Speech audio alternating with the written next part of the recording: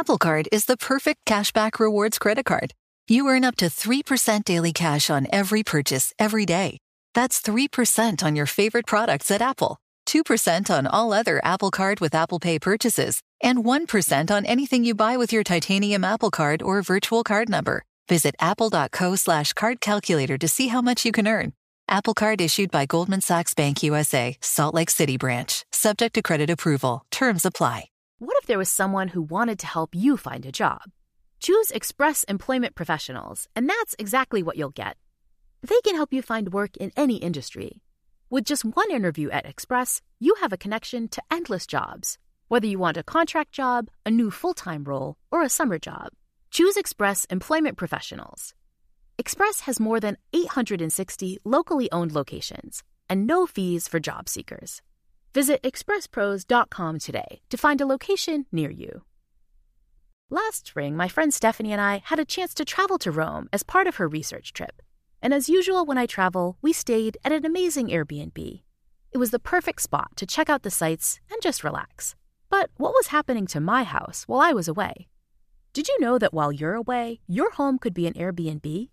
Most people don't think about their space as an Airbnb, but hosting can easily fit into your lifestyle.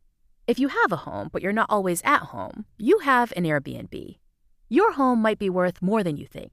Find out how much at airbnb.com/host.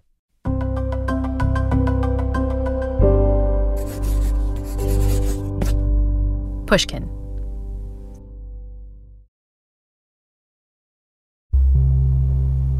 Inspirational is a word that gets thrown around a lot, but it's hard to think of a better way to describe the woman you'll hear in this episode. Malala Yousafzai grew up in a remote part of Pakistan, then ruled by the violent militants of the Taliban.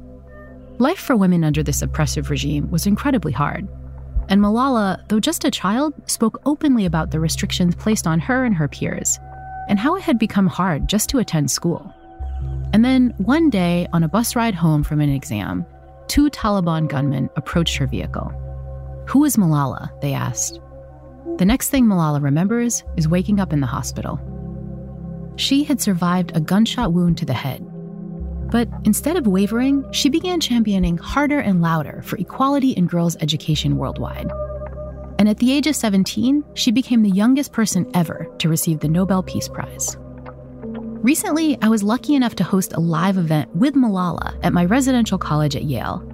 And I thought all my Happiness Lab listeners might like to hear not only her inspirational story, but also to listen to a remarkable woman like Malala, talking about burnout, self-criticism, guilt, family frictions, and even relaxing with Ted Lasso. Everyone at Yale, everyone around the world who's joining us, please join me in welcoming Malala. So settle in to hear some happiness lessons from Malala with me, Dr. Laurie Santos, on the Happiness Lab.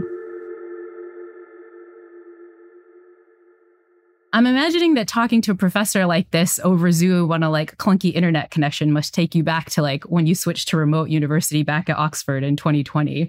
I'm just curious, that time was so difficult for my students at Yale. What was it like for you and kind of how did you handle it? This was a tough time for students all around the world. When the pandemic hit, no one was prepared for how it would impact their studies. I took my exam from home. I graduated from home. And then again, I was stuck at home. I was so excited for life after university. I was just waiting for that moment when I would be able to move out and just explore what was out there. It was quite difficult because you realize that it's not just you. It's everybody. It's all of us. And unfortunately, some of us were impacted more than others because of where they come from, in which geographies they were based. I do advocacy for girls' education, and I dream of a world where we see the number of girls who are out of school reduce with time. But when COVID hit, at Malala Fund, we did a research which showed that 20 million more girls are at risk of dropping out because they're stuck at home. They're more likely to be forced into marriages. They also will be helping their families financially. And I realized that, progress is not linear as we are promised or as we are told. There are these setbacks. There are these external shocks that can damage the work that's been done for the past many, many decades. COVID was such a tough time, but I mean, the amazing thing about your work is you're constantly turning your attention to these awful, awful situations that face women's education and that face refugees. And one of the themes I wanted to talk about in our conversation today is how you get to keep doing such important work, how you kind of take care of yourself, like in the context of kind of dealing with so much suffering. The thing that I admire most about you, and I know so many people admire most about you, which is your courage. It feels like you're constantly diving in and doing really hard things. And I'm curious what you do to cultivate that. Like, are there strategies that you use to like psych yourself up to do all the kinds of things that intimidate you? What advice would you give for, budding activists to think about how they can gain some courage? Activism is, sort of my day-to-day job. And I do not limit activism to just appearing on stage or doing a TV interview or visiting a refugee camp. I think when you are an activist, you have to ensure that you are reflecting the message in your own actions as well and how you live your life. So if I am promoting forgiveness and kindness, and if I'm bringing attention to justice and fairness, and I believe that, we should be living in a society where everyone is treated fairly, regardless of their gender and their background, then I need to question myself, is that reflecting from the way I live my life or not? Sometimes you have to make tough choices. You have to ask tough questions, and it does require a lot of strength to do that.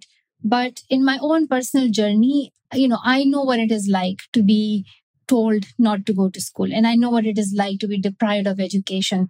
It was in 2008 and 9 when the Taliban gained a lot of influence in Swat Valley in the north of Pakistan. They banned girls' education. They banned women from going to markets. They were actually against the presence of women in public. And they did not see a society where women could practice equal rights as men. So I was part of that. I wanted the world to speak out for me. I wanted someone to raise their voice for me. And in this moment, when I look at the fact that there are 127 million girls out of school, that right now in Afghanistan, girls are banned from secondary education, that refugee crisis is worsening, and more children are impacted by wars and conflicts, and more children are not receiving safe and quality education that they deserve.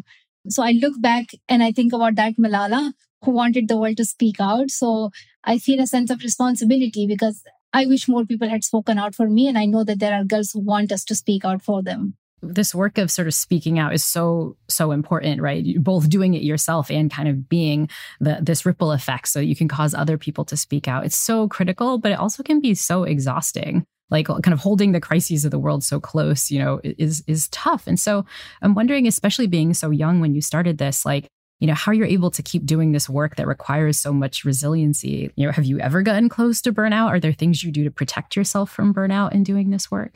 The burnout is there in different phases. It's like, you focus on one cause and one mission and you put so much energy into it and then you achieve nothing. So I do advocacy for financing for education because there's a huge gap in financing for education and it's reaching up to $200 billion.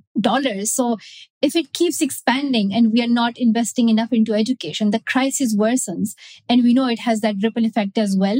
Our health, our economies, gender equality, all of these things are impacted when we don't invest in the education of girls and the quality education of all of our children. So, these things concern me. And when I do advocacy and I push for these G7 leaders or G20 countries and other policy makers, and then sometimes they say a few nice words. And when you look at the policy, they have not made any financial commitment. They are not actually making the right policies that can ensure that we see gender equality and we see enough investment in girls' education. So it does frustrate you. So there is that burnout in that sense that you feel like, could I have done a bit more? Was it a bit optimistic of me that I even considered it to be impactful? But then in those times, I remind myself of the positives and of the success that we have made. For instance, seeing the progress that has been made in terms of focusing on this higher secondary education of girls. The focus so far had been on primary education, but now we have pushed for complete 12 years of education. And I know that, we need to give complete education to every child so that they can make choices for themselves for their future. So that has been a success. So there is a bit of hope and optimism. In those times, you have to remind yourself that if you are exhausted, you are not going to be productive anyway.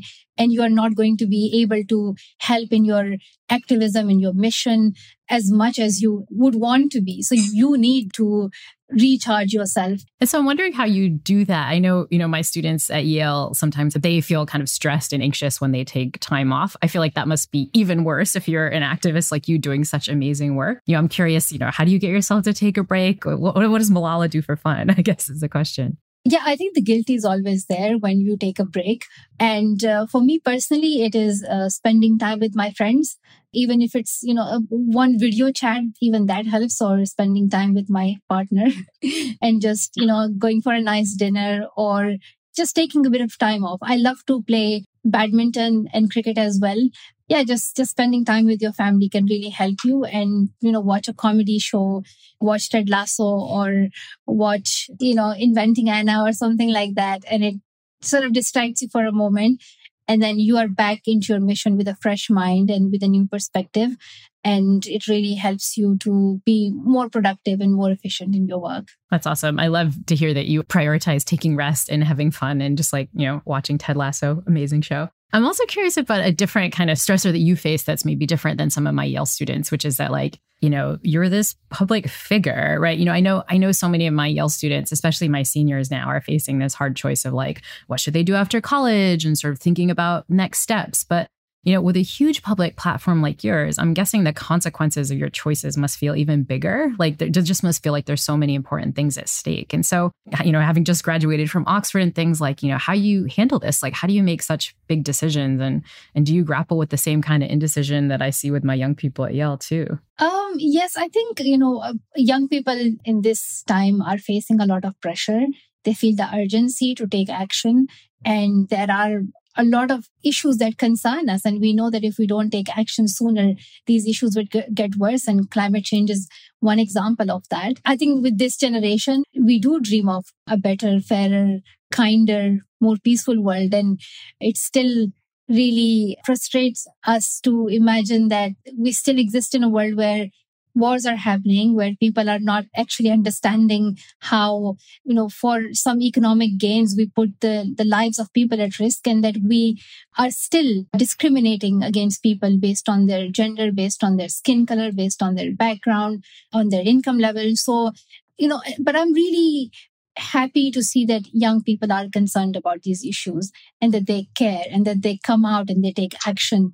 But I think at the same time, it's really important for young people to prioritize their own learning, their own expertise as well, because, with time, you realize that you also deserve to be in those positions of power. You also deserve to be in politics. You need to be the CEOs of the future. You need to be the prime ministers and presidents of the future. You need to take the roles of ministries as well.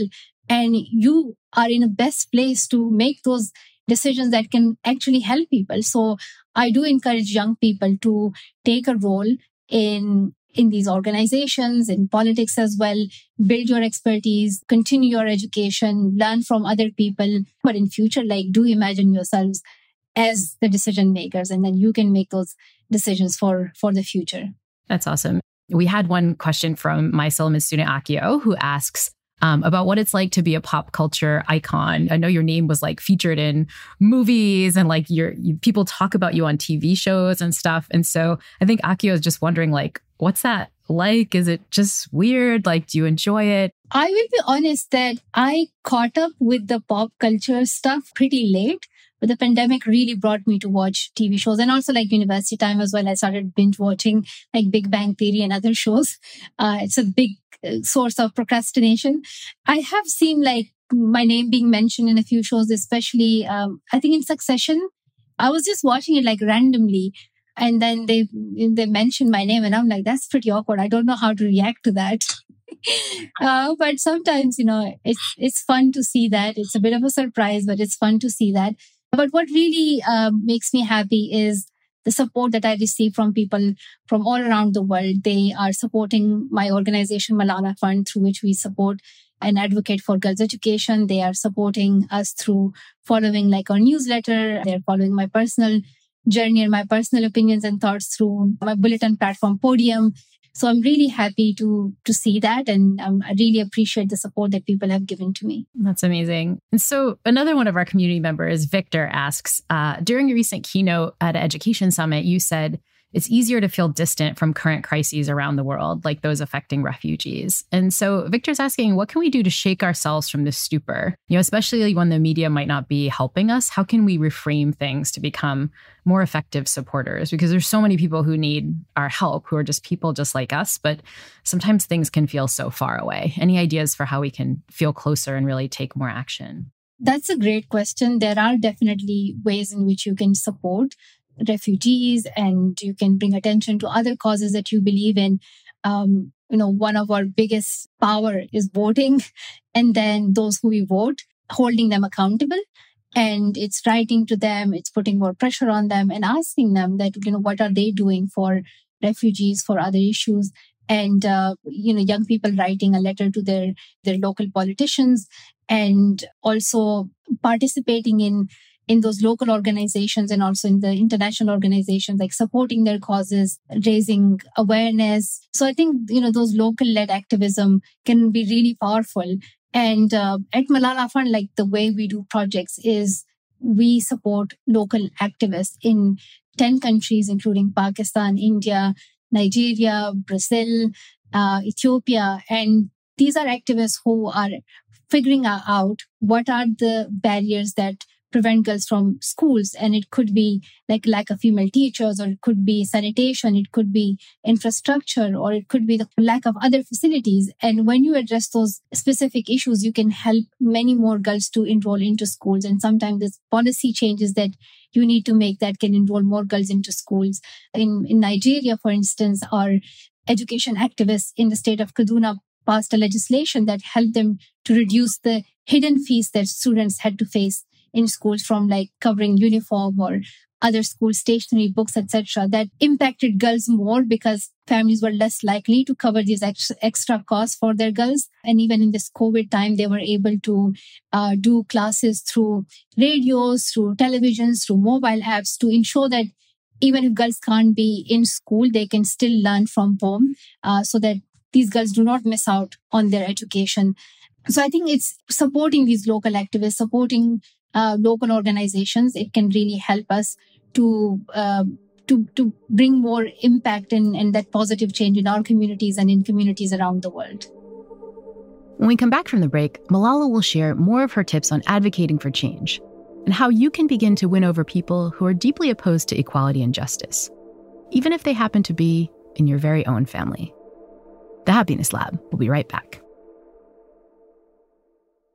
When you're hiring for your small business, you want to find quality professionals that are right for the role. That's why you have to check out LinkedIn Jobs. LinkedIn Jobs has the tools to find the right professionals for your team, faster and for free. LinkedIn isn't just a job board. LinkedIn helps you hire professionals you can't find anywhere else, even those who aren't actively searching for a new job but might be open to the perfect role.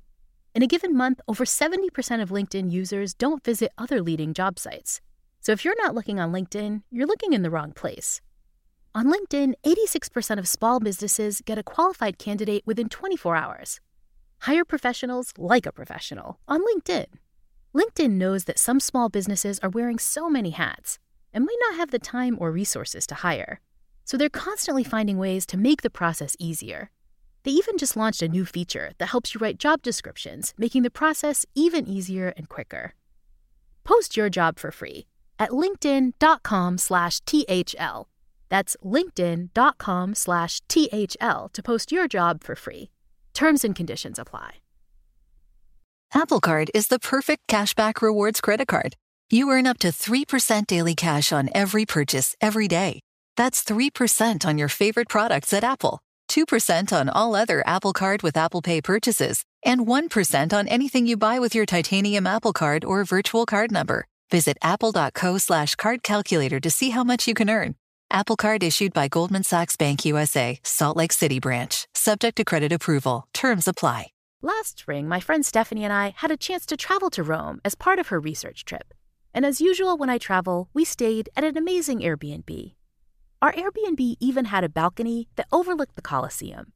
It was the perfect spot to check out the sights and just relax. But what was happening to my house while I was away? Did you know that while you're away, your home could be an Airbnb? You could just host a spare extra room, or you could Airbnb your whole home while you're away to earn some extra money. Your home might be worth more than you think. Find out how much at airbnb.com/host.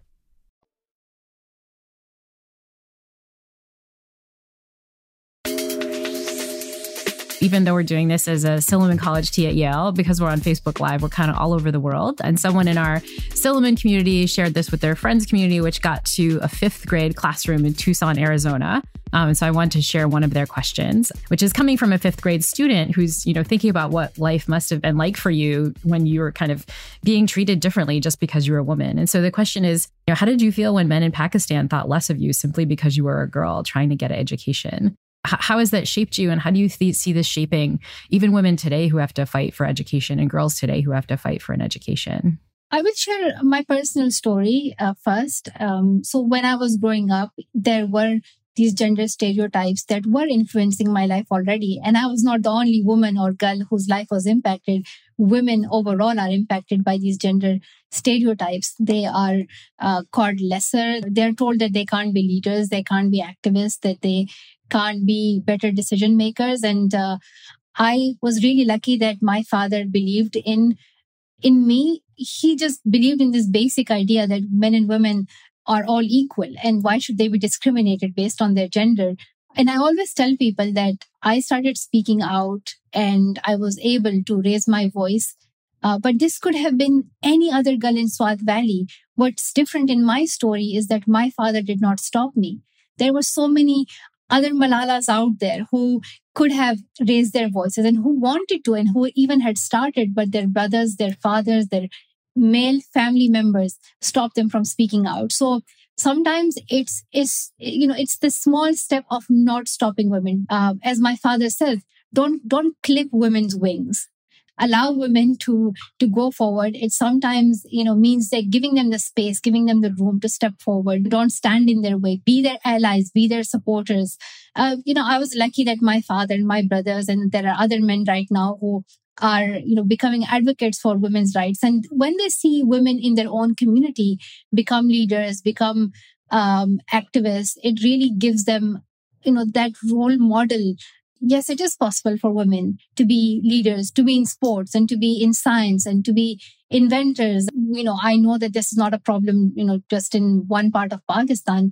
This is a global problem. So men do have a role to play. And I would ask men and boys to become allies of women, become allies of your sisters, your mothers, your wives, your female colleagues and friends. And whenever you see that there is something going wrong and, people are being sexist or they are discriminating against women, do step up. Your voice can really be powerful because, other men do listen to you. So when it comes from you, it can be pretty impactful. But that's a good question. Well, this one kind of builds on that. This is from a soon-to-be Yale student, but one of these students is asking how you kind of convince people to be allies or how you deal with people who have different, perceptions than you. So if you meet somebody who disagrees with you, what can you do to open up conversation? How do you change people's minds and get them to see the light? I would say this is not an easy question. And this is something that's on my mind all the time. I think, in my personal experience, things do change with time. And sometimes it's not a conversation that actually changes people's minds and perspective.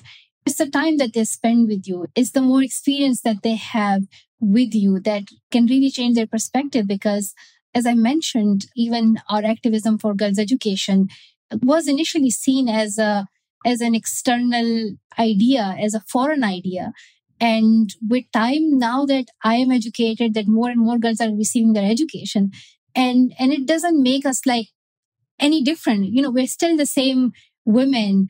I'm really proud of my culture and my religion, and I don't leave any of that behind. And I want to tell people that these ideas are universal and we should not really associate it with some sort of a foreign idea. You can make equality and fairness as part of your own culture as well. And in fact, your culture and your religion is also promoting these ideas. So, I'll give two examples. One is of my father's cousin. who had worked on our family tree. And when my father's cousin showed that family tree to my dad wrote down my name. And his cousin was like really surprised because that family tree was full of men's names. It's not that we did not have women in our family, but that women were not recognized as part of that family bloodline. And he was quite shocked, like, why would you write a woman's name there? Like, it's silly. But then, like, today, that cousin of my dad is so proud of me, and he supports us, and he believes why it's important to educate your daughters. And the same was, the case with me as well. Like, one of my very close family members, he was asked by my dad to take me to this press conference, and somehow, like, I needed a male companion to take me. And he was pretty frustrated, and he complained to my dad that, Malala should not appear in front of TV cameras, and she should, at least sit in the house, or at least she should cover her face. Like, it's a shame to the family. And he was facing a lot of pressure from other people in the community. But my father stood up for me, and he told him that it was none of his business and that I can make any decision for myself. But today, that same family member is the biggest supporter of mine, because they realize that education is sort of beyond these personal opinions. And it's something that not only benefits women and girls, but it benefits our communities as well.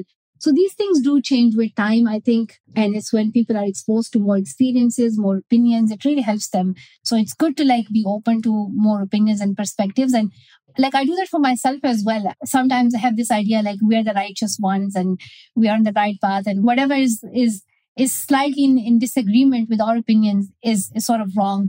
We should not have this approach at all. We should be always open to more and new ideas and try to understand that perspective. We may not fully agree with them, but sometimes we realize that, we start with the same frustrations and then somehow reach to different conclusions.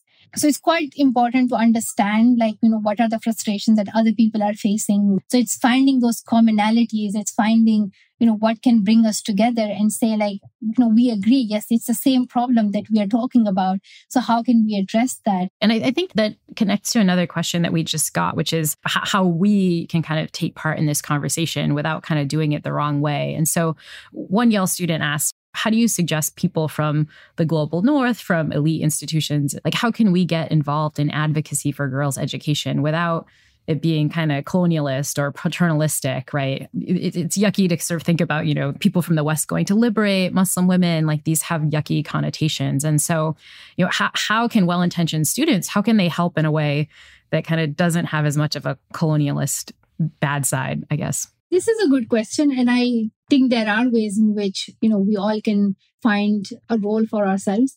And even for me, we have an office in DC and an office in London, but also an office in Nigeria and Pakistan. But I know that I'm not exposed to the culture and the economy and the politics of every country. So I don't know how to fix girls' education crisis in Nigeria or in Brazil. I may have more experience in Pakistan, but not in the other countries. And the best way to actually push for these changes is to support local activists, those who are doing advocacy in those provinces and those who are doing advocacy on a national level as well, and also on a global level. So supporting local NGOs, smaller NGOs can be very helpful. But then also, you have to remember that the criticism in itself is, I think it's debatable because even if I start doing activism in Pakistan or in Swat, it could be still called a foreign idea or a Western idea or a colonial idea, because there is value and there is significance in it to an extent, but also you need to remember that it could be just exploited for the wrong reasons as well. So we should not be so afraid to step in and do our bit and ensure that we are communicating and engaging with the local community members, with the local NGOs, with the civil society, and they can best guide us. They can tell you what are the gaps. We have another question that's come up a few times here, and it's actually one that I wanted to ask you too. I think, one of the reasons your story is so literally unbelievable to us is, how close you were to assassination at the hands of the Taliban. It's awful for any of us to imagine. It's awful to have gone through. So my version of the question is sort of, how do you come around to forgiveness and kind of dealing with the, these people who harmed you? Is there a way that you frame it in a positive way that allows you to move on? Like, what advice do you have for people who are going through their own terrible things and need to find a way towards forgiveness or moving on? Thank you, Lori. I think in this question, like, I do need to specify that when the incident happened, all that I remember was that I had my last day of school. I was on my school bus going back home. And then there are these sort of mixed thoughts and stuff. And then, like, I don't remember anything. I just could not figure out if it was a dream or like what was I going through. And then I suddenly wake up in a hospital in the UK and I see doctors and nurses around me. And I'm like, what's happening? And I couldn't speak because of tube in my neck. So it was a difficult time. And the story is in my book, I Am Malala, so you can read more about it in that. But when I realized that I had received so much support from people around the world, I was shown these baskets of cards and letters from people. And I just could not believe it. I was in complete awe of the support that I had. And I realized that it was a second life. It was a chance that I survived. And this seems like a new life. It's given for a purpose, and that is to continue fighting for girls' education. And I realized that the best way to take revenge is to go and educate more and more girls.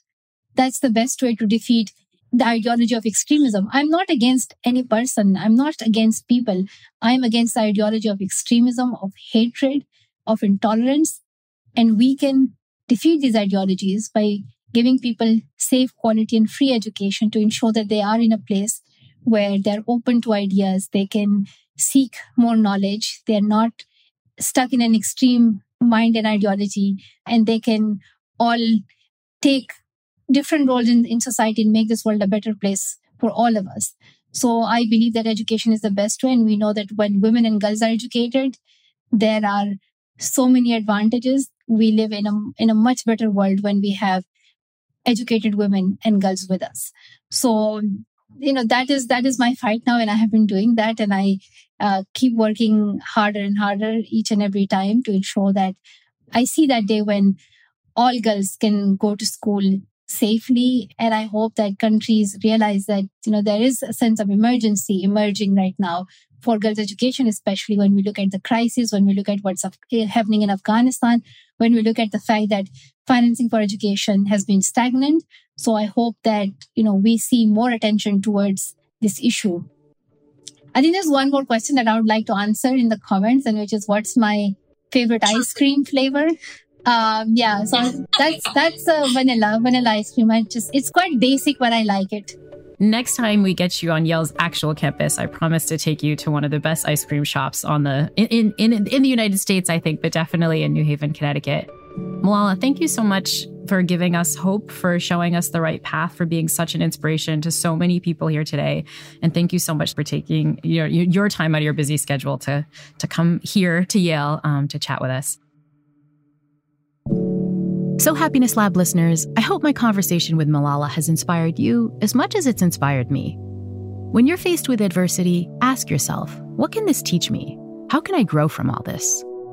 And remember that in those moments when you're hesitant to take a break from all your hard work, remember that it's important to take time to unwind. Even amazing people like Malala find time to watch some Ted Lasso. Thanks for listening. To hear more tips and tricks on happiness, be sure to tune in for the next episode of The Happiness Lab with me, Dr. Laurie Santos.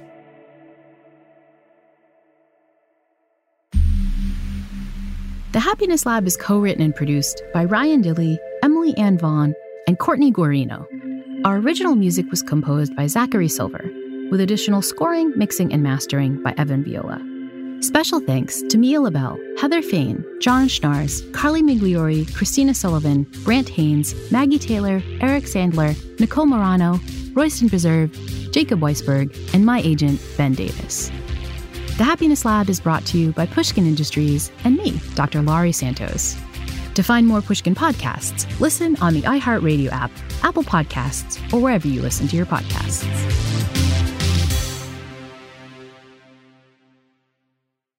When you're hiring for your small business, you want to find quality professionals that are right for the role. That's why you have to check out LinkedIn Jobs. LinkedIn Jobs has the tools to find the right professionals for your team faster and for free. LinkedIn isn't just a job board. LinkedIn helps you hire professionals you can't find anywhere else, even those who aren't actively searching for a new job but might be open to the perfect role. In a given month, over 70% of LinkedIn users don't visit other leading job sites. So if you're not looking on LinkedIn, you're looking in the wrong place. On LinkedIn, 86% of small businesses get a qualified candidate within 24 hours. Hire professionals like a professional on LinkedIn. LinkedIn knows that some small businesses are wearing so many hats and might not have the time or resources to hire.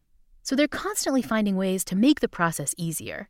They even just launched a new feature that helps you write job descriptions, making the process even easier and quicker. Post your job for free at linkedin.com/THL. That's linkedin.com/THL to post your job for free. Terms and conditions apply. This show is sponsored by BetterHelp. It's a simple truth. No matter who you are, mental health challenges can affect you, and how you manage them can make all the difference. That's why everyone should have access to mental health support that meets them where they are and helps them get through. BetterHelp provides online therapy on your schedule. It's flexible, simple to use, and more affordable than in-person therapy. Connect with a licensed therapist selected just for you. That's BetterHelp, HELP.com.